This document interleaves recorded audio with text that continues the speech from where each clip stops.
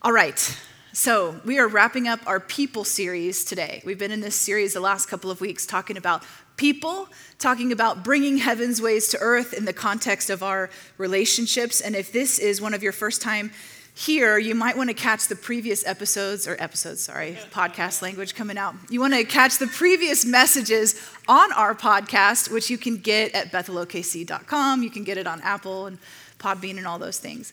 But today I want to do a little bit of a recap so we can bring this series home. You guys ready? I know you are. So when we kicked this off, we talked about Maslow's hierarchy of needs and how we all have basic needs. And when we get our basic needs of food, water, shelter, safety met, then we begin to have a need to want to belong.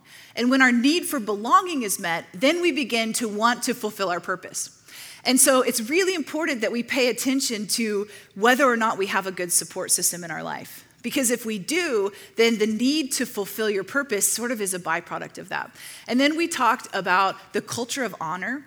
And we talked about John Ortberg's book. I've said this to you guys so many times now. I'd like you better if you were more like me. We talked about how our natural inclination in relationships is to look for the me in you, how much of us are the same. But what God does is he looks for the Jesus in you. You guys remembering all of this? And then last week we talked about that dirty word sin, and we talked about kingdom confrontation and how do we deal with the failings in life? How do we deal with each other when we don't measure up? Because that's going to happen because there's nobody that's perfect. And so we talked all about that and what does sin look like in the new covenant. Listen, if you missed any of those, make sure you catch them because they're going to set the groundwork for what we're talking about today. But today is all about family, and we are going to talk about boundaries, which everybody loves to talk about. And praise the Lord, yes. And so we're going to talk a little bit about what does it look like to have the culture of heaven in your home. Now, I know some of us have kids in the home. Some of us are in the grandparent season of life. I believe there's application for you regardless of where you are in your journey. Even if you don't have kids, if you live by yourself, there's something in this for you. It's my personal conviction, and I shared this with you guys the last 2 weeks, that God has created a system in heaven, and it's our job to pattern our life here off of that. Amen? And so when we talk about family, this is one of the most important places that we make sure we're in line with who God is in the context of our relationships in the home. Amen? So I read this book a few years ago. It's called The 3 Big Questions for a Frantic Family. Has anybody ever heard of this book? Patrick Lencioni? Nobody? Great. So I'll get to introduce you to it. It's an older book, and it's designed for families like mine who are always on the go. They've got so much going on. And when you're not paying attention, a lot of time can go by, and we never accomplish anything because we're frantic. Does that make sense?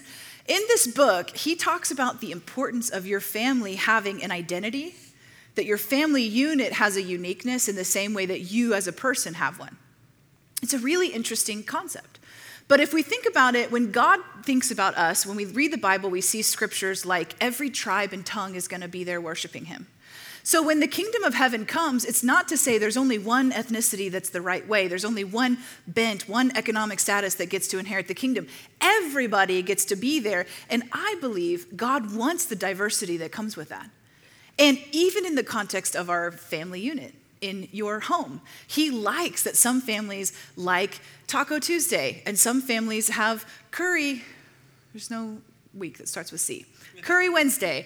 And, and all the differences that we have, that's a good thing. So when we pay attention to the uniqueness of our family, then we get to experience God on a greater level. Let me make this super practical. For some families with kids in the home, there are some families who revolve around sports, right? So we've got families who maybe it's football, maybe it's all sports. You've got soccer in the fall, basketball in the winter, baseball in the spring. You're always on a ball field. There are some families that's what they do. This is their passion, where they spend their money, their time, their energy. Then you've got other families who maybe are more into theater and things like that. Where it becomes important to understand your dynamic is in this place. If I let's say that my family, we're a Disney family, okay? We don't do sports very much. I'm sure you couldn't tell. It's not, if you've ever seen me exercise, I think I've probably run at a pace, maybe 3 times in the last 5 years. And, I always love the quote that says, some people sense God's pleasure when they run. When I run, I sense the wrath of God. And so there are some families that, like mine, who, like, Disney is our hobby. We love going on Disney trips. That's where we put our energy and our money and our time. That's where we save it to. And so if I'm this kind of a family and I'm looking at a sports family and I'm saying, it seems like good families have their kids in soccer, then I can begin to start saying, I don't know what to do. I want to be a good family. It's a little bit like keeping up with the Joneses, right? I want to be a good family, so maybe I need to do that. And before long, we've adopted all these different things. Or the family that spends all their time on the football field looks and says, well, it looks like a good family takes a Disney trip, but all of your football gear is really expensive, so we got to somehow figure out how to do this so we can be a good family. You guys tracking with me? When we just debunk all of that and we be true to who we are, then we get to experience something of God because we are in our authentic self. In our place of authenticity is the place we encounter God the most because it's the path of least resistance. It's the path of least resistance. And so I think it's really important for us to pay attention to what makes your family unique. So if you don't have kids yet, you can think about what makes me unique. Or you can think about your extended family. How do you answer this question for them? If you have kids in the home, it's obvious. If you're in the grandparent phase, what makes our family unique in this season of life? So here's our connection question. We've been doing this the last couple of weeks. We're going to put 2 minutes on the clock. I encourage you to turn to somebody next to you, and we're going to answer these 2 questions. They're here on the screen. The first one, maybe we have them up here. Okay, I'll tell you what they are, and then maybe they'll come up. The first one is, do you have an idea of the uniqueness of your family? Just a yes or no. Yes, I've got it. I know what makes my family unique. And then the second one is, what's one thing? So share one thing that makes your family unique. Does that make sense? So turn to the person next to you. You got 2 minutes on the clock, and answer these 2 questions. Make sure you introduce yourself if you don't know each other. All right, so do you have your answers in your mind? I think this is so important for us to pay attention to these things. And what I want to do is I want to challenge you guys, especially if you still have kids in the home. I want to challenge you to start thinking through this over the next couple of months. Talk to your spouse about it. What makes us us? Maybe you're a gaming family. Maybe that's how you are, right? You get together, you play video games together. That's something our family really enjoys to do. The goal of this is not to say there's one right way, but it's to say, hey, this is a way that God uses to connect us. Here's another great example for this. Again, if you're being your authentic self, that's the place you're going to encounter God the most. And so when we come around the presence of God, it expresses in different ways for our family units as well. For some families, we're very creative, like Reese and his family, okay? So you got to see some of their creativity this morning. Reese and Sabrina are brother and sister, if you don't know that. They're prophetically speaking into our message about family today by pursuing the Lord this morning in dance and flags. And so their family, if you've ever heard their stories, they're very creative people. And when they come together, it's like an explosion of creativity everywhere. It's amazing. And that's a beautiful thing. But for other families, if you gather around like throwing the ball outside, you can experience the presence of God in that place. That's because you own that about yourself. Does that make sense? For some families, encountering the Lord looks like we all come together with an instrument, we worship together. For some, it looks like we all come together and sit in the same room and read at the same time. If we're being authentic to who we are, then we let go of that feeling like we don't measure up, like we're doing something wrong. Because it doesn't matter what you do to connect with the Lord. It just matters that you do something. Amen? It doesn't matter what it looks like. It matters that you put Jesus as the priority in your home. So that's my challenge for you guys to think about that. All right, so what happens when we don't have a family that's operating in the culture of heaven? What does it look like? Well, we're going to talk about that. We're talking about how to get your family to a better place with the Lord. But I want to cast a little bit of vision for you. I've written down about 6 different things that families that are pursuing God do. They're very general, okay? So if you're taking notes, these are great things to write down. This is what the culture of heaven is what we're going to call it. This is what it looks like in the context of family. The first one is this. Families pursuing Jesus believe the best about each other. Yes. You believe the best about each other. That means when you hear something about a family member, that you believe the best until you get it sorted out. Families that are pursuing Jesus in this way, we focus on what God is doing in your life. This is tricky because a lot of us want to focus on what I think God should be doing in your life. right? Oh, Lord, wouldn't it be great if you could deal with this in them? That would really bless me. But that's not always how it works. God has an agenda for every person in your family. He's actually right now working on something in them. And so what we do when we're emulating the culture of heaven is we just focus on that. God, what are you actually doing? Let me set aside my desires. Why? Because, well, when Jesus taught us to pray, he told us to pray, our will be done. No. He taught us to pray God's will. We set our own opinion aside. So believe the best about each other, focus on God, what God is doing in your life. The third thing is this: consistently reject false expectations. This is a big one. And I say consistently because if you've tried to do this once or twice, they have a real canny way of creeping back in. What's a false expectation? The best way I can explain this is my life. When my mother was pregnant with me, she had a dream that she had this little girl who was wearing this really frilly dress. This was in the early 80s. And what are those socks called with the part that folds down with the lace around them? And patent leather shoes, okay? She had a literal dream one night that this was her daughter. And this was in the early 80s, so she didn't know if I was a boy or a girl. And when I was born, it was her dream coming to life, right? I'm going to dress you like a baby doll. And she said, I will never forget when you were 2 years old. I went to put this dress on you, and you looked at me and said, skirts are dumb. And she said, my heart broke a little bit in that moment. And what she discovered was her expectation of how I was going to be as a person was not really in line with who God made me to be. And so you have a choice to make as a parent. Do I continue to make you into the image that I created for you? Or do I let you become who God has made you to be? Patent leather shoes, doily socks, and all. I think my mom still struggles with what I wear sometimes, and that's okay. But we have to consistently reject our false expectations. So much of wounding that we experience is when there's this invisible standard we're being measured against in the home. Here's another great example. When we're in a church setting, especially a small church, it becomes really obvious how your kids are doing with the Lord. Right? Because we can see, we know what's going on. Everybody's like, all you parents are looking at me like, oh yeah. Here's what we have to do. We have to make the decision to say, listen, God is working in your life. You might not be the most exuberant worshiper. You might not want to worship at all. You might find your enticement with the Lord in something completely different. And so I'm giving you permission to be on the journey that God is crafting for you. But how do you do that? Consistently reject the false expectations. When that Facebook ad comes from that kid who's like, a saint, a mini saint, a holy person, and you're going, oh, how do I get my kid to be that? I guess I make them, right? No, we just reject that. I mean, if it's good and it's God, take it. But we reject the false expectations. All right, number 4. We don't use you, we serve you. Now, let's be real honest moment for a second. I don't live to serve. I'm not one of those kinds of people. There are people who live to serve, and I'm like, pray for me. I will receive that. Yeah, Becky's one of those people. I'll receive that impartation. They get so much joy from serving others. That's not me. But I remind myself all of the time, Jesus came to serve. The Son of Man didn't come to be served. He came to serve. And so there's a place where I get to step into the likeness of Jesus by letting go of what I think, right? So in the context of our family, even if it's siblings, if it's parent relationships, we have to remind ourselves, you don't exist for my purposes.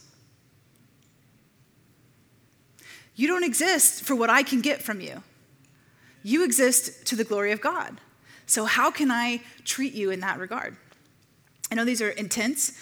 Number 5, family that's pursuing a culture of heaven does this: conflicts and repents well.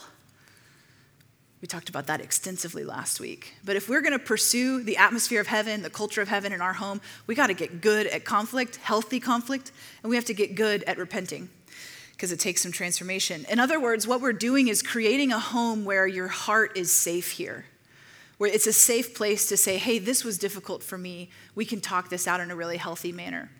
And the last thing is this: total support of your faith journey. Total support of your faith journey. For a lot of people, as we begin to pursue the Lord, your family's the first ones going, what are you doing? What does that speak to? Sometimes, not always, sometimes it speaks to our false expectations. Well, listen, I want you to go for Jesus, but I think it's supposed to look like this. So when we're operating in the culture of heaven in the home and with our extended family as well, then we are supporting you in what God is telling you to do. Because if God's calling you to it, there's provision for me as well. Does that make sense? If it's causing, like you're going to go this direction and I'm going over here, there's provision for us to stay connected. There's a grace that comes with that. All right, so these are the goals. This is the goal. But what do we do when this doesn't happen? This is not the family that you're in. Well, this is where boundaries come into play. So I want to borrow for you guys a Henry Cloud. I don't know if you guys are familiar with Dr. Henry Cloud. He's phenomenal. He wrote a book called Boundaries and a bunch of other books related to the topic. You can find him on Facebook, and he puts out tons of free resources on there as well. But I'm going to borrow his definition of boundaries for our purposes, and I want to draw for you a diagram that he uses because I think this is helpful. I just shared with you what's the goal of what we're going for. Now we're going to talk about how do we get there if that's not where we are. Does that make sense? So how many of you guys are familiar with the idea of boundaries, just out of curiosity? Okay, good. So hopefully this will be pretty something you've heard before, okay? So I'm drawing here 2 squares, if you can't see. And what we're talking about with boundaries, the working definition is your property line. Simple, right? So if this first square is my home, this is my property line. And then we have neighbors. Now this works obviously with a home, but it also works with ourselves. So my person is a property line. And your person is a property line. And then we live next to each other, right? So when we're talking about boundaries, boundaries define 3 things. The first one is this: who owns it? Who owns it? The second one is who controls it? And the third one is who is responsible? They're very similar working definitions, but when we're defining a boundary, this is the question we're asking. Well, who owns it? So is it my house? Well, that's obvious. I own it. I control it. I'm responsible for what happens with it. You guys tracking with that? Boundaries come into play when we rub up next to someone who doesn't take ownership of their own life, okay? So they're not owning their life. They're not taking control of their actions. They're not taking responsibility. So if we're talking about a property line like a house, let's look at it like this. Your neighbor has a tree that grows over your fence line. And you, like in my home, I think we have 3 trees right now growing through our fences from our neighbors. Like the plants can't get away from me. It's amazing. I'm kidding. If you've been here any length of time, you know I have entirely black thumbs. But when you have a tree that grows over your fence line, we don't have trees in our yard that make leaves. We just have the pine type trees. I don't even know what they're called. Praise the Lord. But if you know what they're called, when the leaves fall, now if your tree has grown over my line, and your leaves have fallen in my yard, whose responsibility is that? Well, now it's mine because you're in my space. But that's not my tree. I didn't ask that tree, right? In general, your neighbor should be trimming their tree to make sure it stays in their property line. You guys tracking with me on this? Okay?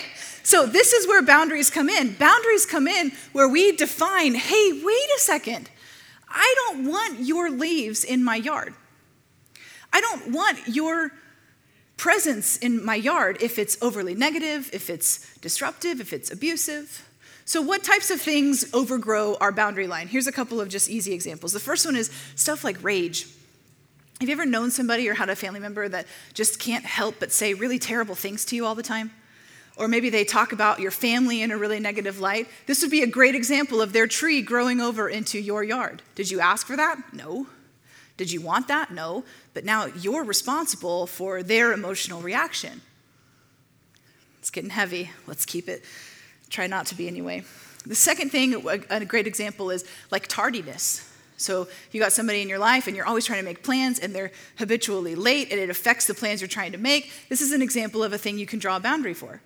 Another one, or especially if you're in a working relationship with someone, another one would be something like, they're not paying their bills on time or they're not owning up to their financial share.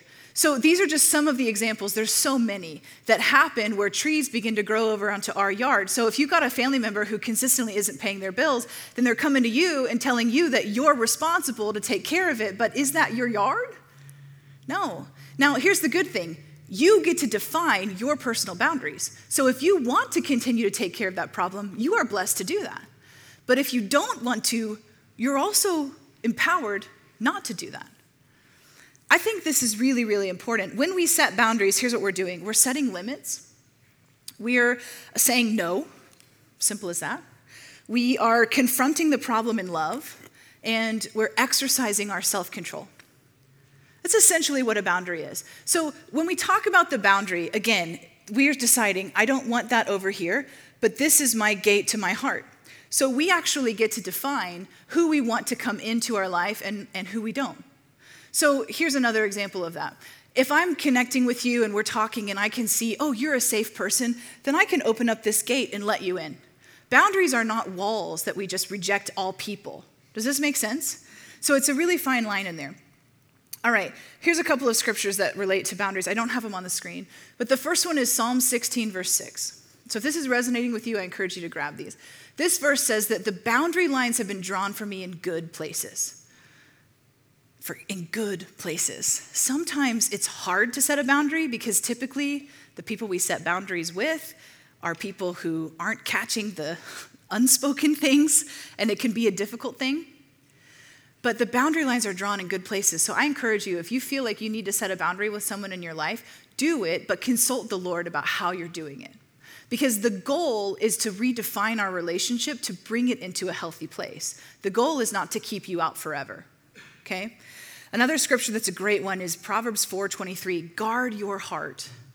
God has given you permission to guard your heart because out of it flows the wellspring of life. We've been talking about this every week, but Luke chapter 6 talks about what you put in your heart is the fruit you're going to bear. So if I'm always letting people come in and ravage my heart and dump all this negativity in it, what's the fruit I'm going to bear? Am I going to be a victim to that my whole life?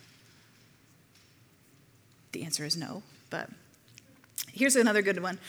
Jesus set boundaries. He set boundaries. Actually, there's a bunch of scriptures where if you're looking at it from a boundary perspective, you can see when he goes away to pray, he's setting boundaries. When he gets to the point where he knows he doesn't have much left to give in ministry settings, he will retreat from the crowds. You'll see him doing that. But he sets a boundary with his family. And this is a really interesting verse. This is in Matthew chapter 12, verses 47 through 50. And so Jesus is dropping some amazing wisdom and revelation. He's talking about spiritual warfare. He's talking about casting out demons, what the demons do afterwards. I mean, he's like in the flow, okay? And then the next verse says, and his mother and brother are outside. Like, somebody tell Jesus we need to talk to him. And so what does Jesus say? He goes, who is my mother and brother? And he gestures with his hand and he says, all of you are my mother and brother. Is he trying to be offensive to his mom? Of course not. If you read the scripture, he's very close with his mother. He cares for her deeply. What he was saying was there's a boundary here of my priorities, and I'm about my Father's business first and foremost. And so in this moment, when I'm being obedient to God, all of you have access to me just like my mother and brother do. He used that as a teaching point. Now, if you're his mother, I can't imagine that felt very good. Just honestly, as a mom, I can't imagine how that would feel that you're going, we don't know what she needed to talk to about. I mean, maybe she was trying to say, are you bringing the boys over tonight? Because I need to go to the market if you are, Tell me now, Jesus, because I don't want to come back, right? Maybe that was what she meant. Or maybe she had something really important to say, life-altering. We don't know. All we know is that Jesus was drawing a boundary. Hey, Mom, listen, this is how I'm going to be in my life. Whew. But we know she respected that because they continued to have a good relationship. And he actually took care of her in his dying moments, right? So he sets that boundary. He does this, actually, I think the first time probably, although this is the first documented time that he did this with his mom and dad was in Luke chapter 2, verse 49. And you guys know this story. It's when Jesus was lost, okay? They all went to the temple. They're having this great moment with the Lord. And then they had a big family. Anybody from a really big family? Have you ever driven somewhere? You don't always know whose car everybody got in. Sometimes you're kind of just hoping all the kids made it into a car. I think that's what... Have you been left behind? Okay, all right. Well, ministry time later for you if that's needed. But when you're in a big family, that can happen sometimes, right? We have a high priest who can connect with everything you've been through. And so that's what happens. Jesus gets left. He doesn't get left. He left himself. He purposely didn't get in the car. It wasn't like he didn't make it and then, I just found myself in the synagogue because I had nothing better to do. No, that's what he was doing. He went to the temple for that purpose. And when he says to his mom and dad, don't you know I'm going to be about my Father's business? What's he doing? He's defining his identity. Listen, I love you. I'll go to every Christmas that I can unless my Father is telling me something else. It's really hard Because when we're not clear about our expectations, then everything gets muddled and then it feels overly personal when someone's trying to follow the Lord. I just really want to encourage you, make space in your family for people to follow the Lord, even if it looks like there's a going away for a time. I have lived this personally. It is incredibly difficult emotionally, but what I've found is when I focus on God drawing the boundary lines in pleasant places, He has brought those relationships to where they need to be every single time. The difference is because I'm not saying I want you out because you hurt me. That's a wall. The difference is saying we have to honor what God has called us to do. And until you're able to take responsibility for your life, this is what I need in my life. Another great verse, Luke chapter 6. This is actually right before what we've been talking about with the tree and the good fruit. Jesus makes the statement to make sure that you pull the plank out of your own eye before you go get your brother's speck. I don't know about your home. In my home, we're hot-blooded people. We hold nothing back. Well, we held nothing back. We are being redeemed in the name of Jesus. But when I was growing up, man, we were a strong Jewish family. We were the kind of family that was like, I have a problem with you, and boom, there is the truth, and I might have just killed you with my words, but you'll get over it. That was the culture of our home. And so when my family, as we became adults, when we began to interact with each other, this was still the dynamic that we brought. And so I married someone whose family never really raised their voice, and my brother did the same. So now we have these two extra people in the home who don't want anything to do with this step up to the ring, we got this moment. And it took a lot of finagling to have conversations about what boundaries needed to be there. But the more that we respected and empowered each other's personal space, and I don't mean personal space like, we're not talking about walls. I'm talking about this is the part of your journey with Jesus that you're on, the better those relationships came. And we've all grown into something really beautiful. So it's possible, it's good, but it requires us making sure we're not looking for the specks in everybody while we've got this giant stick coming out of our face. That's where humility comes into play. All right, a couple of examples of healthy boundaries. I know this is kind of a weird topic, but I think it's important, especially coming into the holidays. A couple of examples of healthy boundaries. Here's one. It's basically saying, here's what I'm going to do. So when we're drawing a boundary, we actually don't have permission to come in and say, you can't have a tree. Because that would be control, right? We only have the ability to take responsibility for what we can control, which is ourselves. It's the only kind of control that's legal in the kingdom. So what we do is we come into it and we say, this is what I need to do or what I'm going to do. And I'm hoping that you respect that and we can make an adjustment. But if you don't, here's what's going to happen. So in the context of marriage, okay, sometimes we have to set boundaries about the types of things we're going to talk about so that we give ourselves space to walk in the Spirit. Last week, we talked so much about what this looks like to reject the flesh, to not walk in that, and to take on our new covenant identity. And so in the context of our home relationships, this is one of the hardest places because it takes practice. It takes effort to pay attention to how the Holy Spirit is leading you. And so we need to make sure our family is all on the same page with that. With my kids, this is just one example, I have tried very hard to make sure they understand, if I'm having a bad day, it has nothing to do with you. It's me and my process. I'm trying to sort myself out. So if I have a moment where I'm too quick-tempered with them, they know they have permission to come and say, Mom, that was not okay. You crossed a line. And sometimes I've had to say to my kids, especially some children that have different personalities, one of my kids right now is really going on that parable of the persistent widow. They're getting that down like big time. So I've had to sit down and say, listen, when you keep coming at me with the same question over and over again, it's like I feel like I can't control it. And I want to, and I'm trying to walk in self-control. So when I say, please stop, I'm asking you to respect that. Otherwise, I might need to leave the room so I can simmer down. That's an example of a boundary. Basically, I'm defining, here's what I'm going to do. I don't want to step out of turn. I don't want to say something I don't mean. You guys tracking with that? So here's what I'm going to do. That's one of the boundaries. Okay, here's a good healthy boundary. Who you follow on Facebook. Did you know you're not obligated to follow every person that you're friends with on Facebook? There's this really cool feature where you can click the little 3 dots by their name and click unfollow. And so if you've got family members that are always posting things that just keep it really hard for you to believe the best about them, unfollow. It's a great tip, healthy boundary. Here's another one. This is a good boundary to set, especially if you struggle with like anger management kind of stuff. When I feel angry, here's what I'm going to do. When we have this conversation, I need to have the freedom to pause to pray. Otherwise, I might need to leave the room. That's what I mean when we're talking about setting good boundaries. Another one would be, I'm not going to listen to you talk down to me or berate my family. That's not something I'm here for.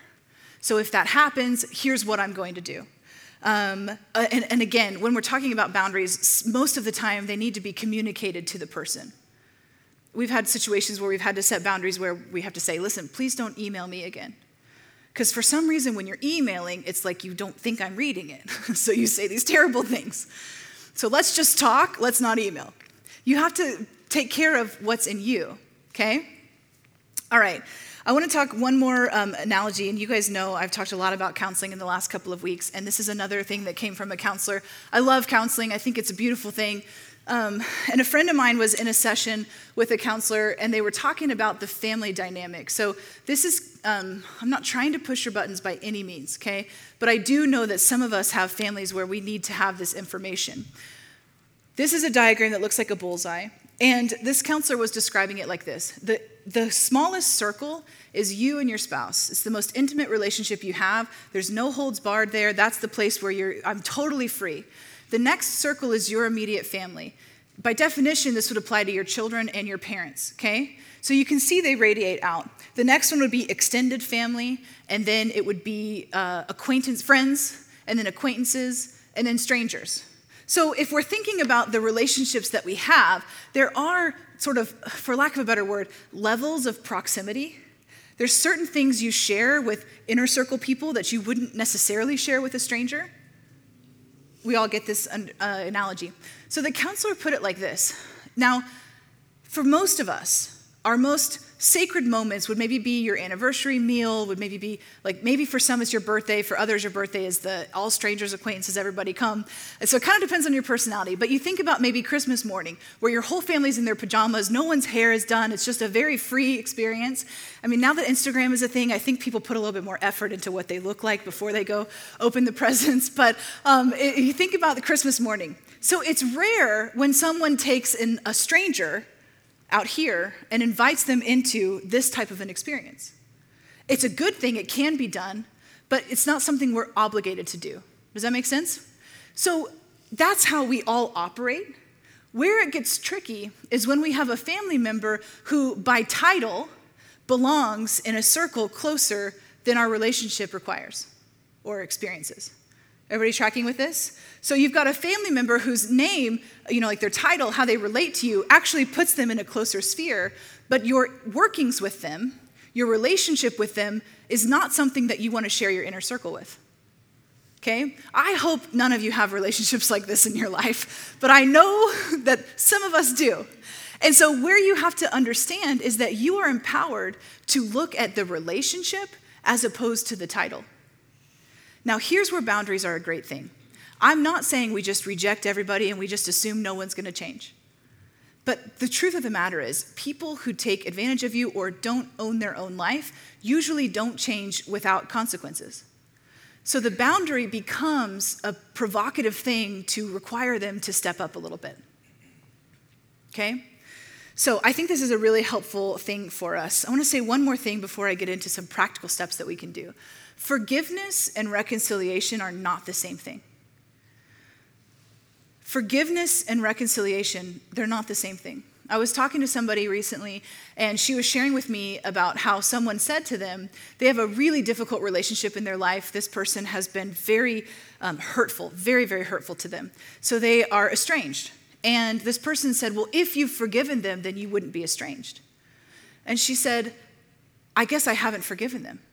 And we began to have a long conversation about what's the state of your heart towards this person. And eventually what I ended up sharing with her is, listen, forgiveness is something between you and the Lord. It's about your heart. It's about taking care of yourself. It's about embracing what Jesus has done for you and extending that to other people. Reconciliation requires both parties to have come to a repentant place. You can't really reconcile with someone who doesn't want to change when they've been hurting you in your life. And I think in the church, we focused so much, not necessarily this church, but as a whole, we focused so much on forgiveness that we've almost made it seem like if you're still estranged from someone, then you haven't forgiven them. But that's not true. And for whatever it's worth, I want all of you guys to know forgiveness and reconciliation are two completely different things. I've seen reconciliation happen. It's one of the most beautiful things. It's when God is working in someone and they come to an awareness. Here's what I did that affected you negatively. Until that happens, reconciliation is a pretty difficult thing to force. Amen? So I'm sorry doesn't really equal trust. Changed behavior is what equals trust. My encouragement for all of you, especially if you've got family members that are a little prickly, that you would be able to walk in forgiveness like no one else. But that doesn't mean that your proximity changes.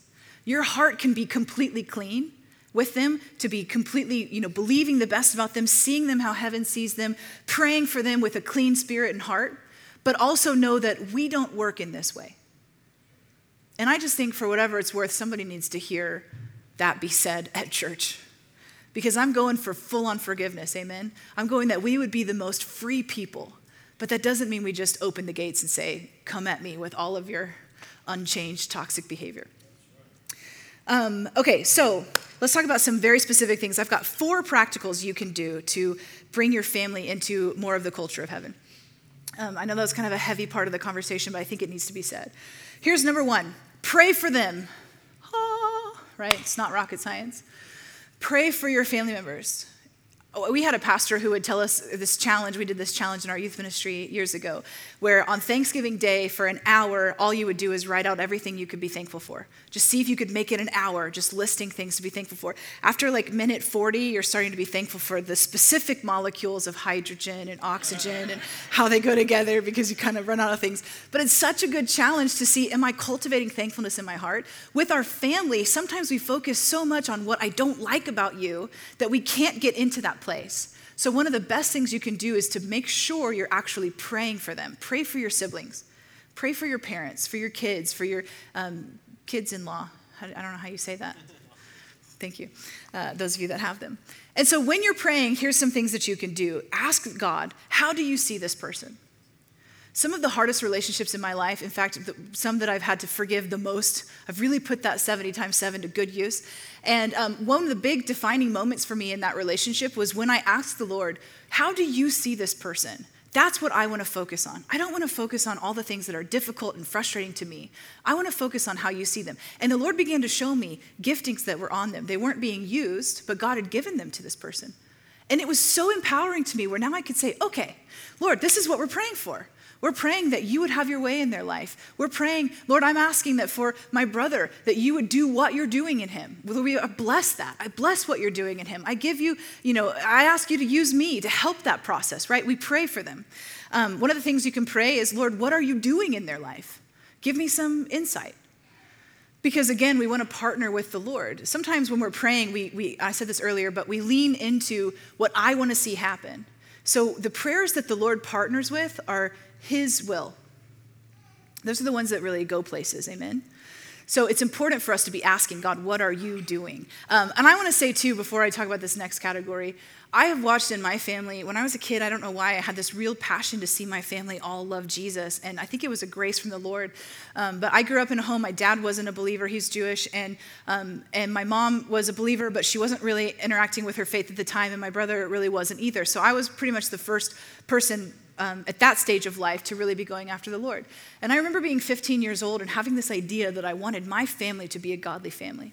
So even at 15, which sounds kind of crazy, I devoted myself to prayer. When Grant and I met and we started dating, he jumped in and we just devoted ourselves to praying for my dad to come into the kingdom, praying for my brother to walk in his identity, all of these things. And I'm standing here today having watched God do one of the greatest miracles I've ever seen in the context of the home I grew up in. My dad got saved. My mom got lit up for the Lord, if you know her at all. She's in some crazy ministries. It's awesome with homeless people and things like that. My brother and his wife are serving the Lord faithfully, really walking in their calling. And I can sit back now and go 20-something years later, look at what you did, Lord. But the process was riddled with boundaries, a lot of boundaries in different seasons as God grew them. But for me, it became, I want to see them as heaven sees them. And that's the way I'm going to treat you. And I might need to set the boundaries that need to be set so that I don't step into the flesh. But ultimately, I'm going to see you step into your identity. And if he can do it for my family, I can tell you he can do it for yours. if you knew the story, it's just amazing what God has done. The other way that we pray for them is prayers like binding and loosing prayers. So I shared extensively about this on our equipping night for spiritual warfare. So that's on the podcast. I'm not going to go that in depth. But Matthew 18:18, Jesus tells us that what is bound on earth can be bound in heaven. So what are we doing? We're saying, I don't have to be subject to the ways of this world. The patterns of manipulation, the patterns of negativity, all that kind of stuff. So when we're praying for our family, I want to encourage you guys, if you've got prickly people coming to your Thanksgiving table, bind up what the enemy wants to do and watch what happens.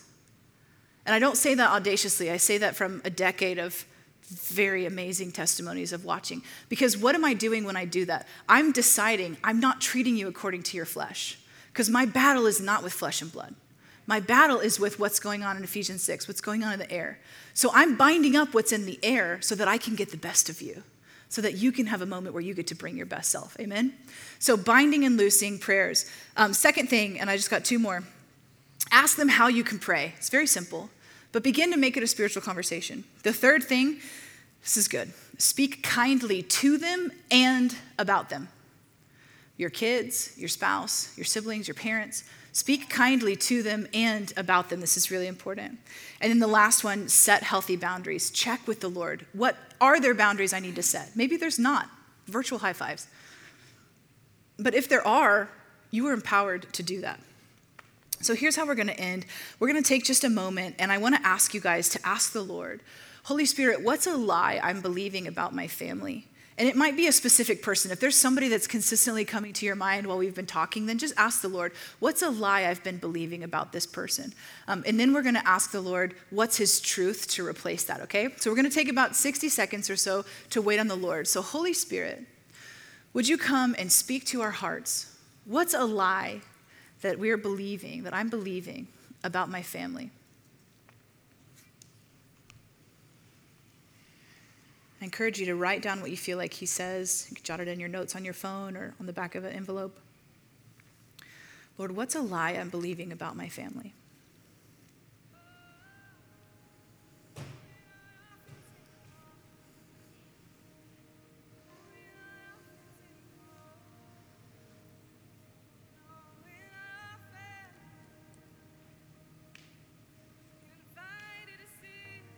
And now, Holy Spirit, would you speak your truth? What's the truth I can replace that lie with?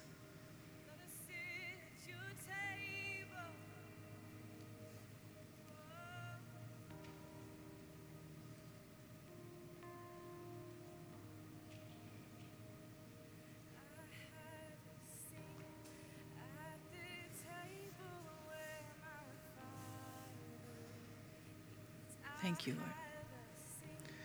So let's just take a second, just in your heart, just begin to pray. Pray for your family. Lord, we want our families to be patterned off of how you've created family to be. And so we just, again, afresh, invite you into our homes today. We invite you to teach us how to parent in this season. We invite you to teach us how to relate to our siblings in this season. God, we ask that you would lead us and grow us. And Lord, I'm praying over every person in here for any boundary that needs to be set, Lord, that you would lead them and guide them in such a tangible way. Lord, we're asking for this holiday season that you would let this be an amazing time of connecting and not receiving what the enemy wants to do, but being able to shift atmospheres and purpose ourselves to be like you, Jesus. Thank you, God. And so, Lord, I just pray, again, also for anybody that's had a negative family situation. Lord, we ask for reconciliation to come when you're ready. Lord, we would just release heaven over the ones that need to encounter your goodness. And Lord, we pray for patience in ourselves as we wait for people to adapt to you. And Lord, we do just ask for every person in our life that is not taking responsibility for their own lives, Lord, that you would show them how to do that. You would empower them to take control of their choices and their actions. In Jesus' name, amen. Amen. All right, thank you guys for being here. If you need prayer for anything specific, please.